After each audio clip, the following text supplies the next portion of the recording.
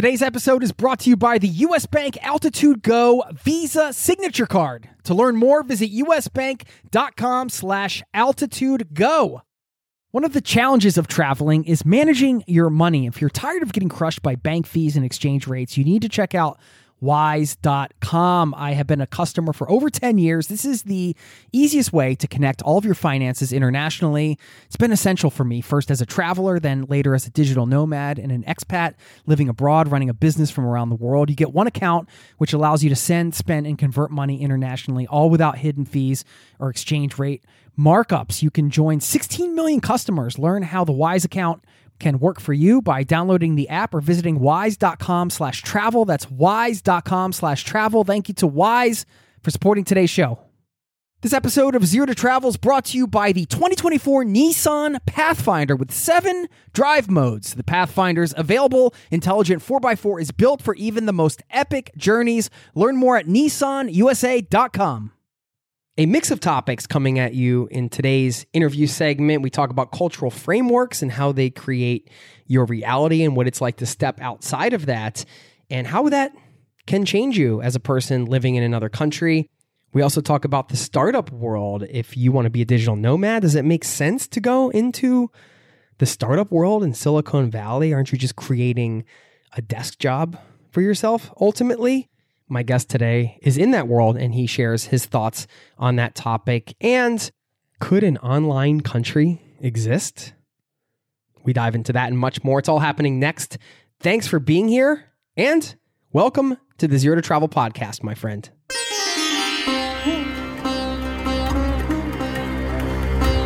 You're listening to the Zero to Travel podcast, where we explore exciting travel-based work, lifestyle, and business opportunities, helping you to achieve your wildest travel dreams. And now your host, world wanderer and travel junkie, Jason Moore. Hey there, it's Jason with ZeroToTravel.com. Welcome to the show, my friend, and thank you so kindly for hanging out, spending a little time here with me today, letting me bring a little travel into your ears. This is the show to help you travel the world on your terms, to fill your life with as much travel as you desire. No matter what your situation or experience, you're joining a global caravan of listeners from around the world, and I can feel you through this mic, and I hope you feel me, my friend. I'm so grateful that you're a part of this amazing community that inspires me daily. I got a shout out coming to somebody out in Nashville, Tennessee, who dropped me a line. And that shout out's coming later on in this show.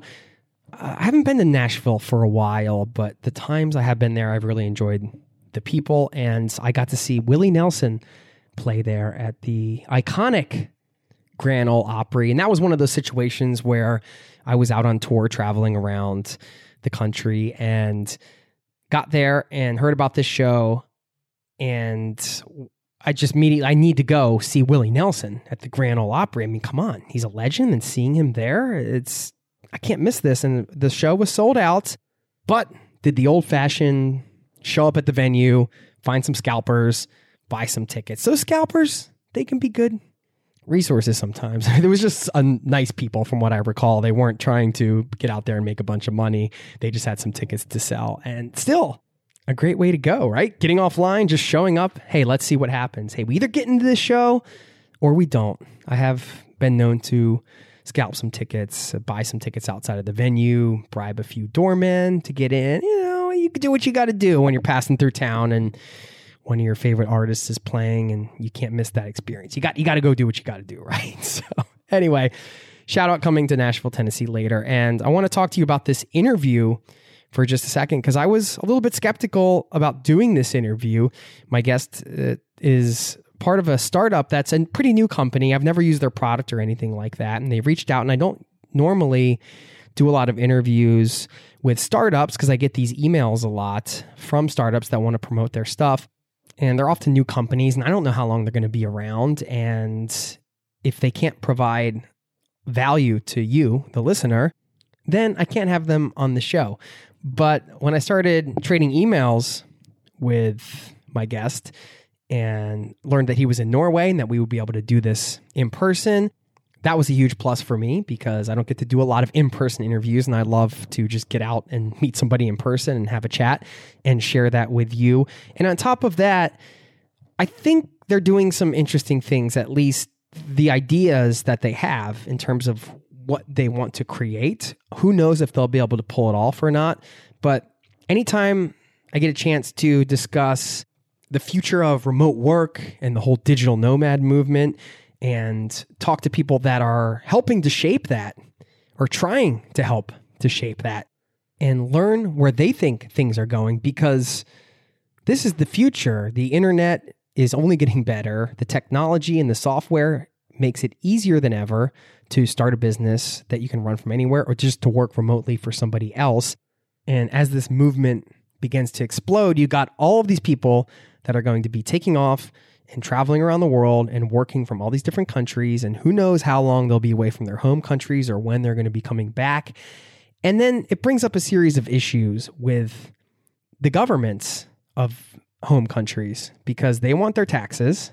They have citizens that are living there but not living there. They have citizens that might have some kind of address there but are based really nowhere.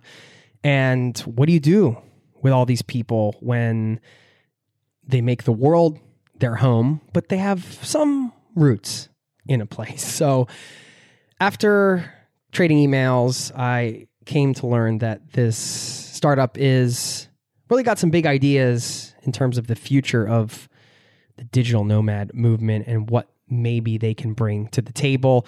And I think it's fun to have those thought experiments and to have those conversations. So decided to bring him on the show. And we had a blast, had a great conversation. I got to learn about his experience living in America in Silicon Valley and what that was like for a Norwegian. I talked about my experience here in Norway, where I'm based, and some of the things that I've experienced. We got to compare cultural notes, and we also got to discuss the startup world and what it's like to live in that world and try to balance that responsibility and having to answer to investors and everything like that with the desire to be a digital nomad and to be free and to be able to travel the world and not create a desk job for yourself. And this was a good question specifically for him because he is part of a company that is trying to serve digital nomads. So, of course, I'm going to wonder, well, are you shackling yourself in the process? And does that even matter? We get into all that and much more in this chat. I know you're going to enjoy it. Before we get into it quickly, let's talk backpacks and coffee. Is that my new band name? Backpacks and coffee. Could be cool. I don't know. Have you ever thought of a band name? Just like trying to imagine if you had a band, what it would be called. I've been playing guitar with my neighbor, and I came up with a band name idea the other day. I'm going to share it with you in just a second. I want to talk backpacks and coffee, though, first.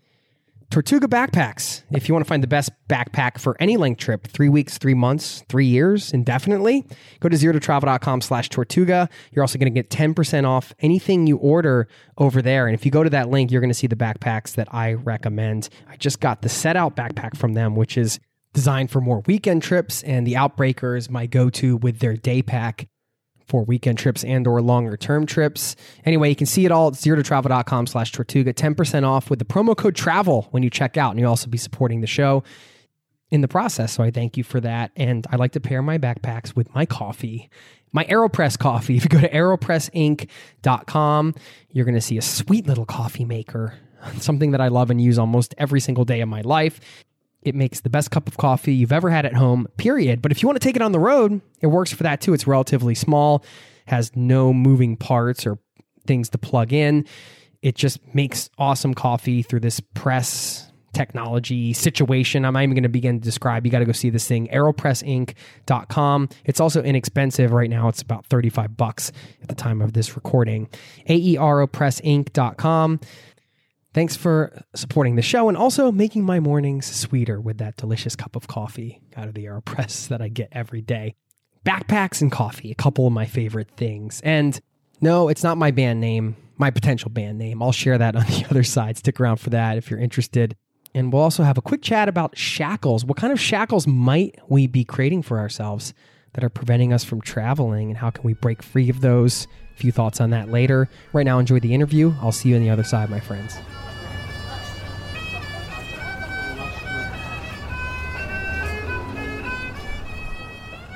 Yeah, we're sitting here in the Lille Tøyen Hageby, which is in Oslo, Norway, and I'm sitting here in person with Sondre Rask. Yes. Did I pronounce that right? I'm amazed. Almost, because I was just about to tell you before we hit record that it took me about, I think, 3 or 4 years to correctly pronounce my wife's name properly. Her name is Anna Dorthe.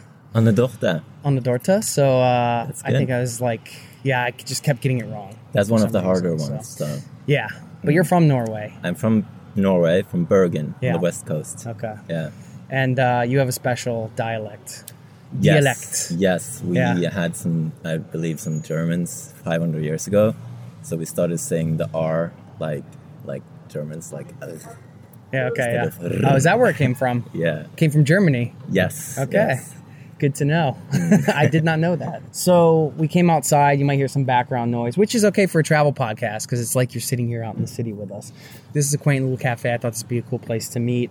You know, they just redid this, and I was closed for a while, so I couldn't get in and do my regular routine here. And then I was thinking about talking to you, and I was thinking about, well, how things are always evolving and changing, right? And one thing that's moving super quickly is this whole digital nomad movement and the fact that more than ever, people are starting to work remotely, and then they're starting to realize, well, if I can work remotely, then I can go anywhere, and I can go to Thailand, I can work from a beach, or I can just travel around and do that sort of thing. So you guys are doing some pretty interesting things. You're the co-founder of Safety Wing. If you go to safetywing.com, you can go there. I know you have some travel insurance for digital nomads right now, but we're going to talk about maybe some of the longer term vision that you guys have. But I think a good place to start is with your travel experience. You're living in San Francisco now? Yes. I moved to San Francisco 3 years ago. Have been living in quite a few cities. Yeah. My favorite, I think, is still Berlin. Okay. With San Francisco a good second. I suppose the only unusual place I've been a lot in is Accra in Ghana. Oh, really? That's a very interesting place. What were you doing there? Well, that's actually a bit of a long story. It was like one of my father's old colleagues on a boat. One day he came home from a long trip on a boat, and his wife had an affair with his brother. Everyone in the little village knew about this. So he went as far away as he could until he ended up in Accra, Ghana, where nobody knew anyone from. And this is your uncle? No, this is a friend of my father's. Okay. Colleagues of my father's. And then he was like a drunk for a year, and then he was like, oh, I have to get my life together. And he started building some houses there. Once he had built some, he went to Norway and sold one to my father. Really? Yeah. So so that's why we go there. And what is there? What is special about that place? So the Ghanaians are just the most interesting people. They're so optimistic and happy all the time. Really? They're happy all the time. Just genuinely happy. Genuinely, like a big smile, and they're just joyful people. And so I think that's a striking thing, because that you see that immediately. Yeah. And you can tell when it's genuine, right? Yeah. Like it's one thing and you go to the store or something and people are like, have a nice day. You know, you can get that in America, right? And they're smiling, and underneath it you can see it's just like having a miserable day or something. You're like, why are you even saying that? But you're saying this is like the spirit is there. Yeah. This is authentic, deep joy, where you're getting just a little piece. Okay, so that's the first thing. It's just, I can see that being definitely an appeal of a place you want to stay. Right? Yeah. I mean, it's very humid. Yeah, okay. Right? Some people like humid, some people don't. It's one of those places that's changing really fast. And, over the last couple of times, it was literally from 1 year to the next, no one had smartphones, and then everyone had smartphones. Now they even have like a little big ecosystem of co-working spaces. Really? Yeah. How do you spell the town? Accra. Accra. Okay. Is it near the beach? Is it a mountain town? Is it just a small village? It's a beach town. It's fairly big. It has some places on the beach. It's fairly also kind of spread out inland. There's a lot of places to live, but you want to kind of choose. Do you want to live on the budget way or the non-budget? Because that's different places. It's not like Thailand where you can live in a, let's say, a luxurious way. Yeah. cheaply. Right. It's not like that. If you choose cheaply, then you live like the locals, essentially. Right. Okay, yeah, I see. So then you have to live with less facilities. Yeah. So how long did you spend there? How much time have you spent there? I've been there like just a couple of months, like 6 times. So maybe a year in total. Yeah. Wow. And your dad is there quite often? I mean, he's got a house there now and everything. So. My mom and my dad are mostly in Bergen. Okay, yeah. But they do go there. Well, it rains so much there, so you have to go somewhere else if Exactly. you live in Bergen, right? Isn't that the... It's one of the most rainy towns in the world. It's over 300 days of rain a year. Yeah. But a beautiful city. It's Spent beautiful. some time there a couple years ago, I guess, maybe 3 years ago now. If you've seen pictures of Norway, you've probably seen the iconic waterfront in Bergen with those houses painted that very special color. I don't know what those colors are of those houses, but they're just classic Norwegian houses. Yes. I mean, you could explain it better than I did. You grew up there. Yeah, no, I mean, it's Bryggen, as it's called. It's this old row of wooden houses that are kind of leaning into each other, and they're really old. Like the building area is 1,000 years old. And the thing about Bergen is this quaint place where nothing changes. You see like old paintings of that area. Yeah. And you look at it and it's like, are you sure this is old? Because all the buildings are paint the this same. last week? So that's what Bergen is like. It's like this. It feels a bit like the Shire. Things changes very slowly in Bergen, Yeah, okay. and so it's fun to go there and visit because it is like a real town. It actually has like a very big music scene. It's pretty interesting to stay there. Yep. But it's at the same time it's like going into the past. And Right.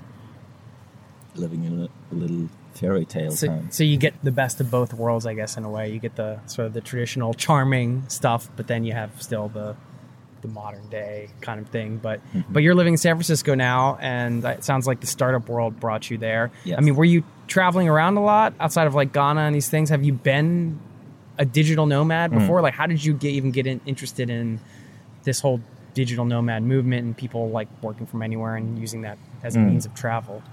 So I was like a freelancer next to my job Yeah. many years ago, and 10 years ago, 15 years ago. Okay. So I knew many people who had basically discovered this, that, hey, when you work on the internet, you don't have to stay in the most expensive, well, you chose that, but Right. the most expensive place like, I know. in the world. I always say I'm doing it wrong Yeah. because I'm in the most expensive city and we're one of them. And I'm like, wait a minute, but Wait, I'm married to a Norwegian, so that's the way it goes. that's worth it. So San Francisco is no cheap place either. we're both messing this up. Yes, we're really screwing this up. Do not take our advice. At some point a few years ago, I wanted to quit like a normal job and do a startup. And then I had a bunch of friends who were essentially nomads of some sort. Yeah. And I kind of really got integrated into it through this DNX conference. Yeah. So I went to that one in Berlin, and I had this plan. I like saved up some money. I quit my job, and the plan was to just move to Berlin and kind of stretch out how long I could live without making any income. But then luckily this startup, the previous one I did, actually started working, and then we moved to San Francisco 3 years ago. I lived there, London, Lisbon, a little bit in New York. Yeah. We were even by Dubai. That was a bit weird. I've been to DNX. I know Marcus and Feely, so Yes. they're friends of the show for sure. They're great. It is one of those events that can kind of, especially if you're starting out, fire you up about the whole digital nomad movement and all of the possibilities, I think.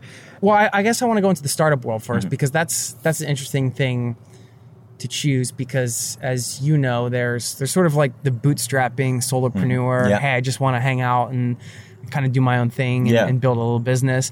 And then there's, hey, I'm going to go to, Silicon Valley and get millions of dollars for these things. Like, what made you want to go into that startup world? One thing is just need, right? So what's the benefit of doing the like venture capital way? And I can definitely see that, especially as a digital nomad, where you can live in a cheap place. If you're a group of founder digital nomads, you can kind of bootstrap that because you can kind of earn money by freelancing while you're building the startup. Yeah. So that makes actually total sense. For me, the motivation for the startup wasn't just like we were working on something that if it works, then it's huge. Right. And in order to see if it works, we kind of have to put a lot of effort into it. And so the benefit of going to Silicon Valley, Y Combinator, is essentially funding so that we could see if our dream would happen. Yeah. Yeah. So, and it comes with a big cost, definitely. And I was going to say, what are the drawbacks? the drawbacks are you risk being dragged into this thing where you focus on kind of artificially growing instead of building your product. That's a big risk. What do you mean by artificially growing? In terms of numbers? Yeah. Or having to show certain growth? Having to show certain growth has a lot of risks to it, because if you do it too early, then you're kind of just like selling people a terrible product and kind of fooling them in with marketing tricks. And, you know, it's possible to spend all your time on that. And you might do that because you have, you know, these investors very kind of looking over your shoulder, or you have these investors you want to persuade, but then you need the numbers. Right. So those are some of the things. I think you got to be really careful if you go that route. I wouldn't necessarily do it. Like it's not a clear win. It's just you get money earlier. For some businesses, that's needed in order to see if it works at all. Yeah. But, you know, if I could bootstrap, I probably would. You know, I mean, I think these are things people don't think about when they see the sexy new app or these things come out of the startup world, that there's a whole thing going on with investors and people want their money back, and then they're now responsible to somebody else. Whereas if you do your own thing, you have that autonomy where you can, you know, make the calls and you can be real particular with things you do. And of course, you could also choose as a bootstrapper to just do the marketing tricks and everything like that. Yeah. That doesn't mean that goes away. But I think the startup world is, when money's involved, big money, things are different. But of course, as you know, like sometimes to create bigger things, you need big money to do that. Yeah. So do you feel that going the startup route, you know, people say, oh, well, it's kind of, now I've just created an office job for myself, which is the antithesis of having the digital nomad lifestyle and kind of, well, I shouldn't say that because you can still have the digital nomad lifestyle, but I would say from a lifestyle business perspective, you know, if you're working 12, 15 hours a day, then that can, and you have to answer to people, then you essentially have these bosses, and that's kind of, to me, a little bit of the opposite of the lifestyle business model. But at the same time, if you love what you do, maybe it's not work. So what are your thoughts on that? I would say it's definitely a risk, and it's really hard to avoid it, like to be captured by the success of your project in a way, and then you're kind of stuck with it. Yeah. Or success or failure. I mean, it's, I do think it's possible to avoid. I would say with my previous company, I was a bit captured like that. And you got caught up in the startup fever? No, like I made a day job for myself. Oh yeah, okay, yeah. Yeah, and like, how did I end up here? You're like, wait a minute, hold on, I'm in a cubicle. No! I made this more like build a prison for myself and then locked myself in. No. Well, it is something important to think about. Yeah, no. So now we're really focused on not getting there. You know, as my co-founder Sarah, she was a digital nomad for a longer time before, and is also a musician, and like definitely don't want that. Definitely don't want to be captured. So we do, like, it's one of our core values is to not become a normal company ever, right? Right. And you really have to fight it because there are reasons why people end up at normal companies. It's because it's more efficient, right? Yeah. One of the main things we do to not be like that is to stay remote. That's actually a very key thing, because as long as you are remote, you retain a lot of that liberty and you don't fall into all the like habits that you get in an office. So, for better or worse, sometimes it's harder to work remotely, I find, but in some ways it's, in the end, I think it can be more inspiring when you can, like this cafe we're at, I work here frequently, and I just come in here and I can laser focus, and I like that I can choose to work here today or home tomorrow, or, you know, maybe somewhere else in Europe another day. I think it's great, and it is hard, but we have made it work. Like, we have managed to build a thing which is a startup that kind of works like the Silicon Valley startups, which from the inside doesn't feel like one necessarily. And our hope is to keep doing that, but we have to figure out a lot of stuff. Like, for example, we can't get too big in the amount of people either. Yeah.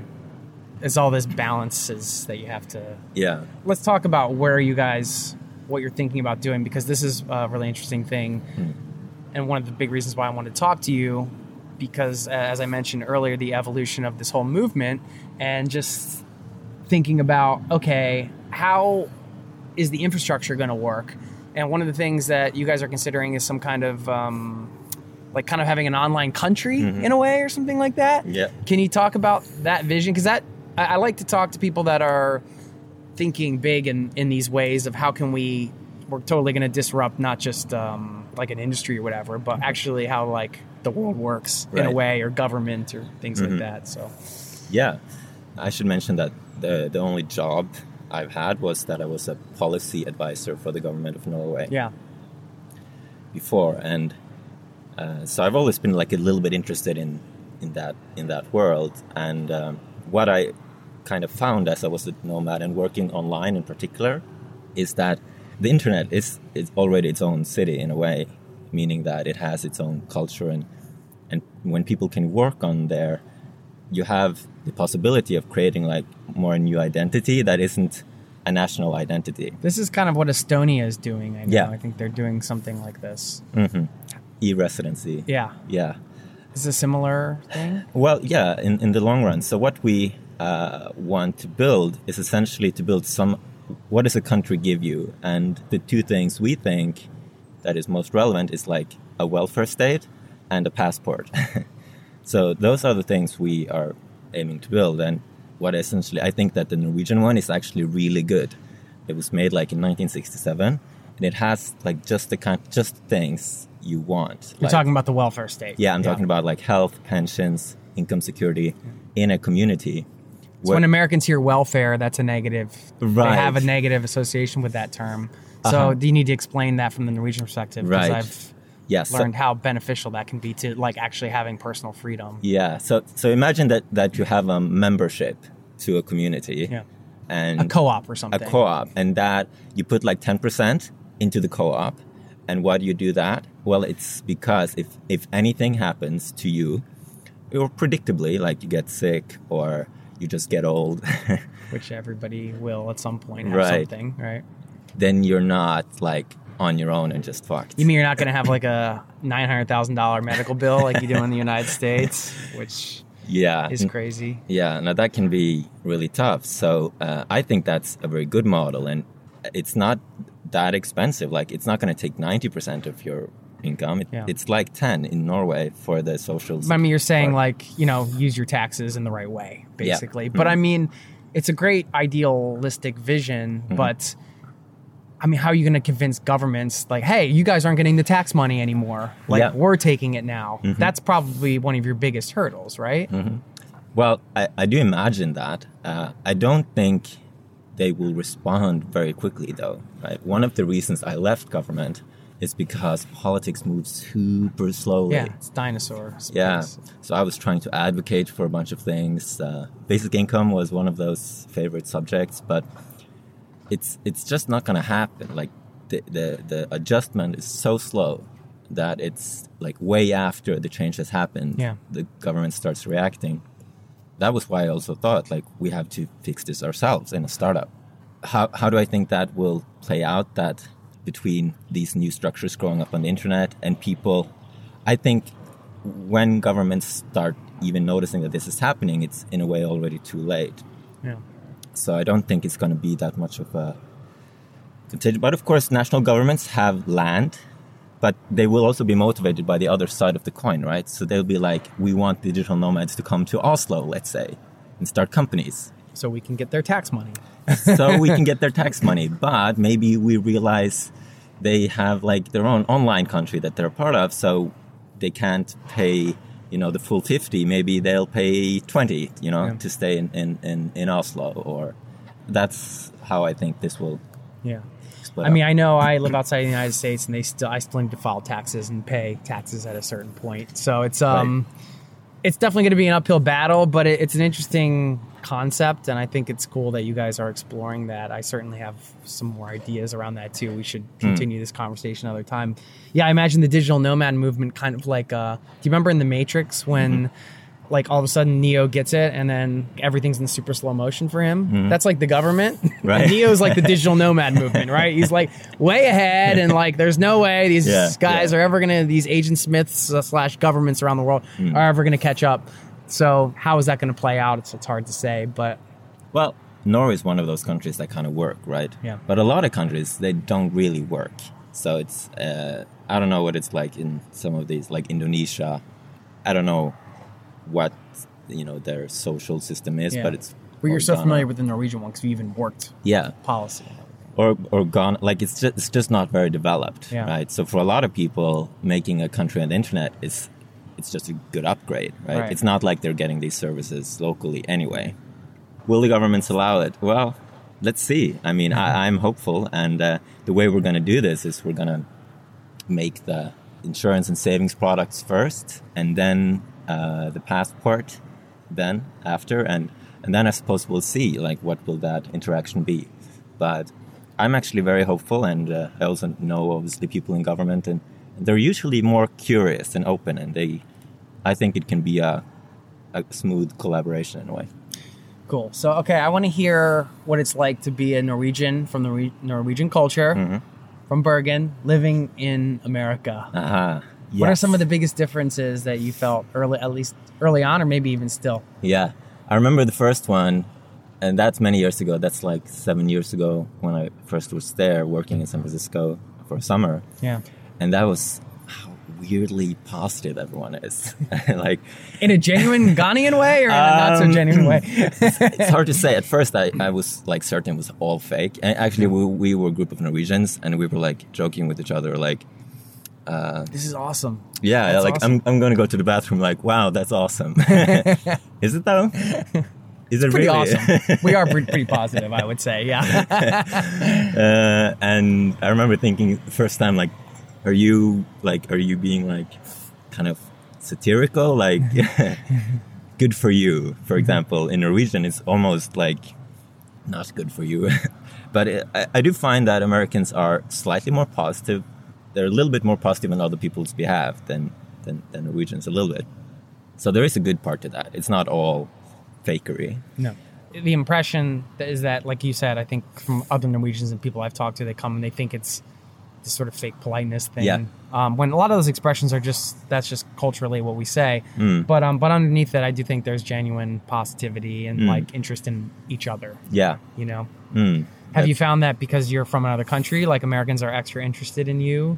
Oh, yes. Yeah. No, I mean, Norway has a good reputation, at least in San Francisco. Yeah. So people are like, oh, really? You're from Norway? That's a plus. That's like, tell me more. So that's pretty cool. Another thing I noticed, I think that's more San Francisco, Silicon Valley, but they're really optimistic. Like if you talk about a big thing, a project, people will be kind of genuinely supportive and interested. Yeah.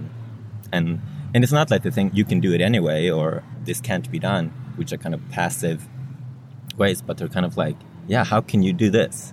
Right? So it's this active interest. And that is another thing that I really liked about that culture, that optimism. It's interesting to hear these things because when you grow up in a culture, you're so ingratiated into it that it's hard to step out of it and understand where some of maybe your behaviors and things come from because you just grew up there. Yeah. And then in Norway, you have this jantelova concept, which is, well, you can explain it. Mm-hmm. Yes. So it's this sort of unwritten social rule, right? Yeah. So Norway, Scandinavia in general, has this very deeply ingrained egalitarian streak, right? And it's really deep, like it's in the language. Like it's very hard to bullshit in Norwegian, for example, because the words are simple and everyone is expected to be reasonable and use, simple words that everyone understands. It's kind of like a cultural norm against like showing off too much, right? Who do you think you are? Like if you deviate too much and kind of think you're all that, and then the jantelaw of the law is like you shouldn't think you are anything. Kind of like it's kind of horrible. You're better than anybody else. Better than anyone else. Well, that's a good general rule, but That's I mean, good. and more in like, yeah, I mean, my impression of it, I'll tell you, you can tell me Yeah. if I'm right. It's kind of like you could be super talented at drawing, Right. for example, but if you draw an awesome picture and it's in your art show or whatever, you're not really allowed to make a big deal out of it. Right. Yeah, That would be like exactly. a real world example. Like you kind of got to be like, oh yeah, that was just, you have to be Yeah. like this sort of, you can't really be too proud. You have to yeah. be like, which humbleness is a good thing, but I don't know. This thing I feel like really gets pent up here. Yeah. That's my American opinion, because then I see the Norwegians, like when they get to a party on a Friday night yeah. and they have a few beers, Right. then everybody's like positive and letting loose, and Yeah. it's like the real people come out in a way. I mean, you could say that with any drinking type thing, I suppose, but Yeah. what do you think about that? Do you think it's I think you're absolutely right. It's like it's this inhibition, and I think it's in order for no one to feel the opposite, right? It's like everyone's kind of equal, yeah. and so that means the better thing you made, the more you have to pretend it's not great, right? Right. Even if it is. Even if it is. And even if everybody's raving about it secretly, probably Yeah. not too much. But we're also struggling with this as Norwegians. It's Yeah. like everyone like can recognize that it's there, but then everyone, I think, is kind of like, should we really have this? Like, isn't this preventing, people from doing great creative things? Right. Right?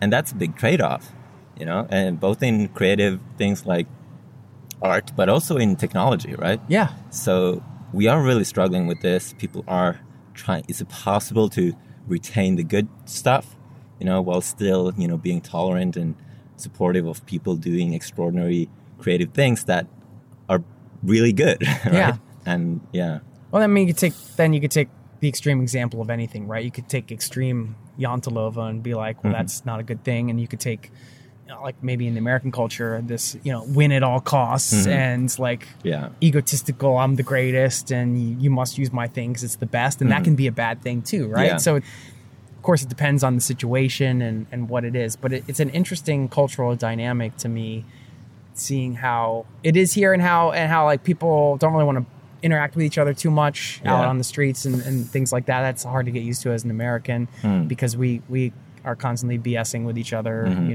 right, all over the place, kind of. Yeah. I mean, you could just be paying for a Snickers bar, and then next thing you know, you're like getting the life story of the cashier, Right. and whatever. That's just the way it kind of goes, Right. which I like because I like to talk, which Yeah. is why I have a podcast. So I kind of miss that element, and then I think I get a different experience here because I'm American, so I get this sort of free pass, right? I can like float around. If I start talking to somebody on the bus or something, and they'll hear my Norwegian is not native, Yeah. or they'll know I'm American somehow, it's okay.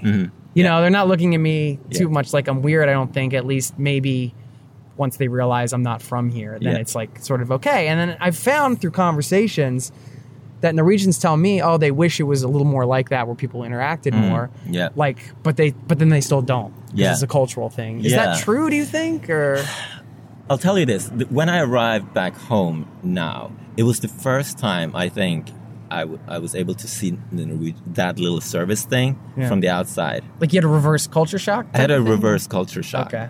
And it was like 2 times. It was at the passport control and the hotel. And in both places, it was like, there was no interaction. It was just like, tuck. And that was it. Yeah. That was the entire interaction both times. And I was like, wow, that's He so didn't- efficient. But it's, He didn't ask me how I was doing. Wait a minute. don't you want to know? Like, just tuck. And that was the entire interaction. And I was like, wow, I can see it's very frictionless, but it's almost a bit Where like the cold sort little of bit cold, yeah. that's the stereotype, right? Yeah. Like Scandinavians are cold people. Yeah, and the thing, I know that Which they're not. Right. Like, they're very helpful and warm, but the social norms is this thing, is to minimize your kind of intrusion into anyone else's space. Yeah. And being very kind of efficient about it in a way. I do think what she said to you, that Norwegians kind of wish. I mean, Norwegians are kind of probably the same on the inside, right? So you can imagine our norm being just transplanted to someone else. I would say it's a distribution where, the more introverted people will think to themselves like, thank God we have this introverted culture. Yeah. Because Everybody's leaving me alone, finally. yeah. And I'm a little bit like that, so I can appreciate it sometimes. Yeah. But if you're more extroverted, you know, you'll feel like, I want to talk to people, and this is kind of horrible. Yeah. And now, how do you feel coming back? And now you've lived in the United States for how long? 3 years. Yeah, I mean, you said you experienced the reverse culture shock this Yeah. time. When you travel, you can cherry pick the things that you like. Yeah. But when you live somewhere, you also, no matter what you like or culturally what you identify with, you still sort of become part of that culture in some way. Yes. Right? Yeah. Like, I think, not on purpose, but I'm sure my behavior changes when I'm in the States just because I'm back home, and that's a different feeling.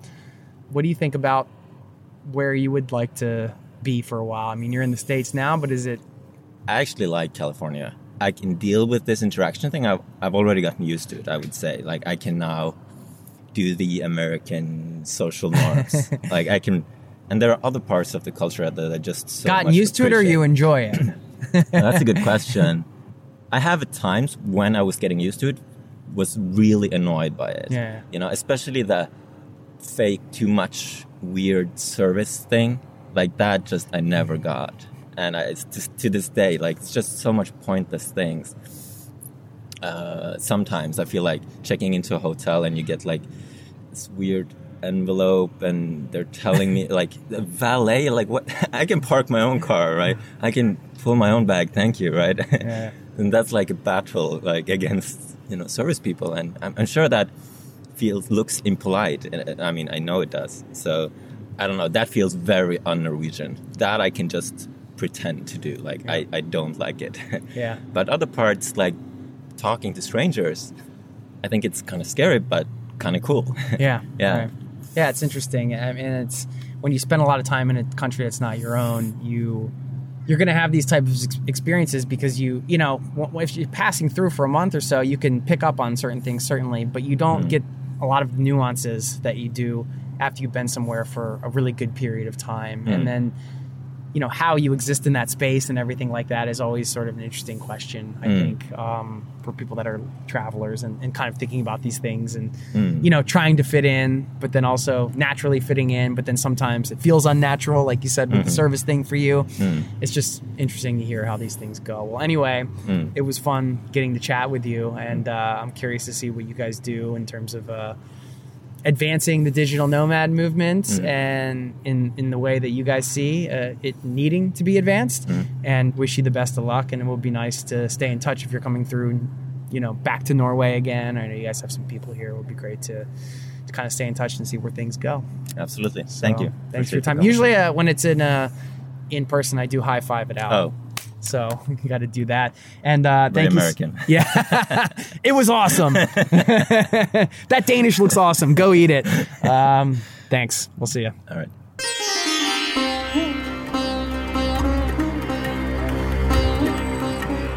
There you have it. I want to thank Sandra for stopping by the Zero to Travel podcast, taking time to meet up on his way to the airport, which I felt pretty bad after the interview. He was running to his car. I don't know how close he was cutting it with his flight, but I'm guessing he made it. I'm hoping he made it. I'm assuming he made it. Nothing's worse than running late for a flight. Are you a last minute type of person when it comes to flying? I can be last minute for certain things, but not for flying. I would much rather get to the airport early and just hang out, because I hate that stressful car ride if you're getting out late and you know, oh, I have just enough time to get to the airport. And then you have to hope that all of the things around you cooperate, that there's no random construction, that you don't get cut off and get into an accident, that, I don't know, whatever, traffic light's broken and you're held up for 10 minutes and then you miss your flight. That feeling, I hate that feeling of running on time to the airport, running late especially, but even running on time. I like to be running early when it comes to the airport. How about you? I don't know. Maybe you agree, maybe you disagree. Maybe you're chuck the suitcases or the backpack in the car and hey, we're going to get there. No worries. I just can't relax that way when it comes to trips to the airport. Anyway, I've got this shout out to get to. I've got this silly band name to share with you, which you probably don't care about, but I'm going to share it with you anyway. And we're going to talk about shackles in a second. First, want to quickly thank, once again, Backpacks and Coffee, Tortuga Backpacks and AeroPress Coffee. If you go to zerototravel.com/Tortuga, you're going to find the best travel packs out there for any length trip, so you don't have to check a bag. You get 10% off with the promo code TRAVEL just for being a Zero to Travel podcast listener. Just enter the word travel when you check out and get 10% off anything, and you'll also be supporting today's show. Just go and see what they have there if you're looking for a pack that you can buy and have with you for a long time that can work with all sorts of styles of travel and types of trips. This is where you need to go. Don't waste your time doing a bunch of research. zerototravel.com/Tortuga, 10% off with the promo code TRAVEL. And thanks once again to AeroPress. If you go to aeropressinc.com, aeropressinc.com, check out this coffee maker. I use it every day. You could take it on road trips, camping, whatever. You're going to love this thing. It's just an incredible little coffee maker that makes the best cup of coffee you've ever made for yourself, and it travels well. aeropressinc.com. Thank you for creating that product that I use religiously nearly every day of my life, and also for supporting today's show. Okay, shout out to Lorraine out in Nashville, Tennessee. Thanks for writing. She said, "Hi, Jason. I recently discovered your Zero to Travel podcast and wanted to let you know how much I've enjoyed listening to them. I've gotten so much great information over the last few months. Your love and enthusiasm for travel is infectious." Goes on to say, "I've been fortunate to travel well internationally for work over the years and currently am a little overwhelmed with planning a trip for my husband and myself to Thailand and Cambodia after wrapping up some work in Japan." Goes on to say, "Thank you for all the great work. Really enjoy it and get a lot out of it." Thank you for taking the time to write. And if you haven't checked in yet, just to say hi, you can always drop me a line, jason@zerototravel.com.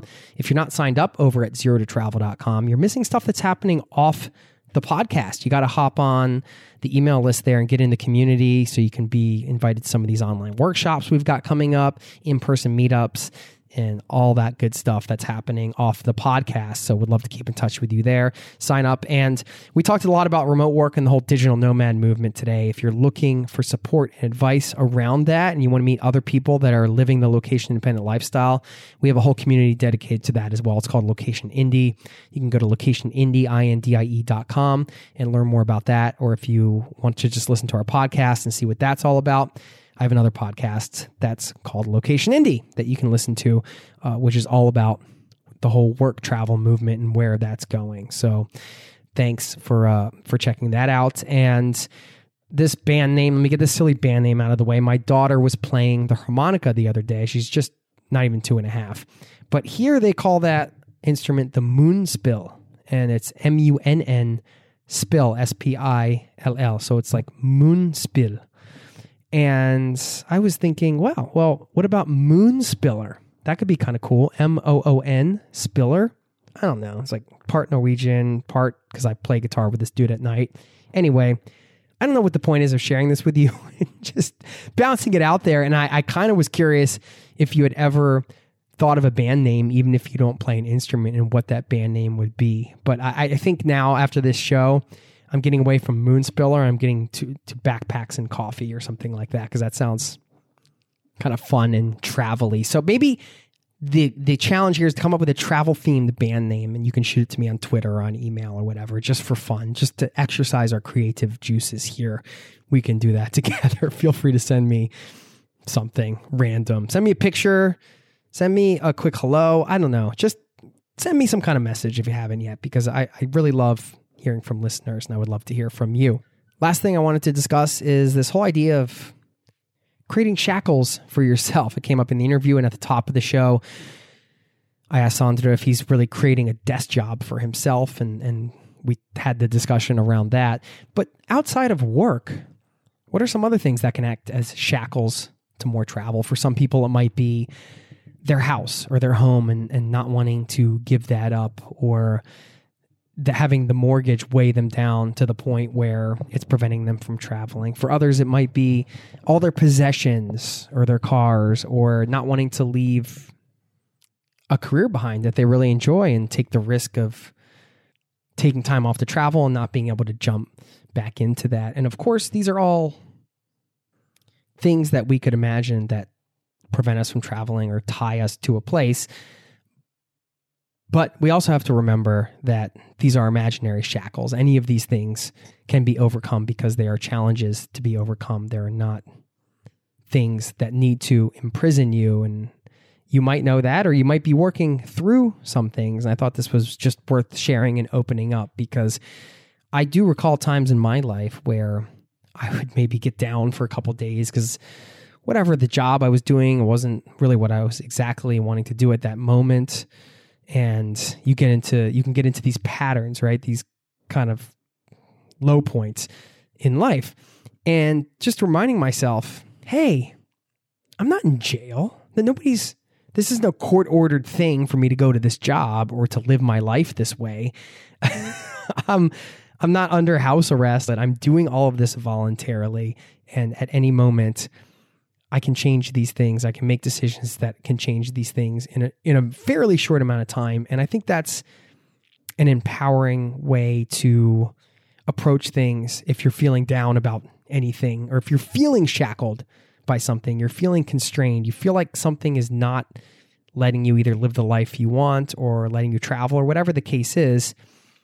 This not so gentle reminder, at least for me, it was a not so gentle reminder. I was like, come on, Jason, nobody's holding a gun to your head and making you live your life this way or do these things. And that has helped me get through some tough times in my life. Everybody has tough times in their lives. So the shackles, look at your wrists. If you feel shackled by something, you can break them off today, because it's really an imaginary thing, right? We are only shackled as much as we feel shackled mentally. So for what it's worth, just wanted to share that. I think I've said the word shackle more than I ever have in my entire life in the last 5 minutes or whatever it's been. I'll let you go now. Thank you so much for your time. Thanks for being a part of this community. I really appreciate you and who you are and what you're doing and making time here to just open up, explore travel, explore something you love, and be a part of this community. Thank you so much. Have a wonderful day, and I'll see you next time. Cheers.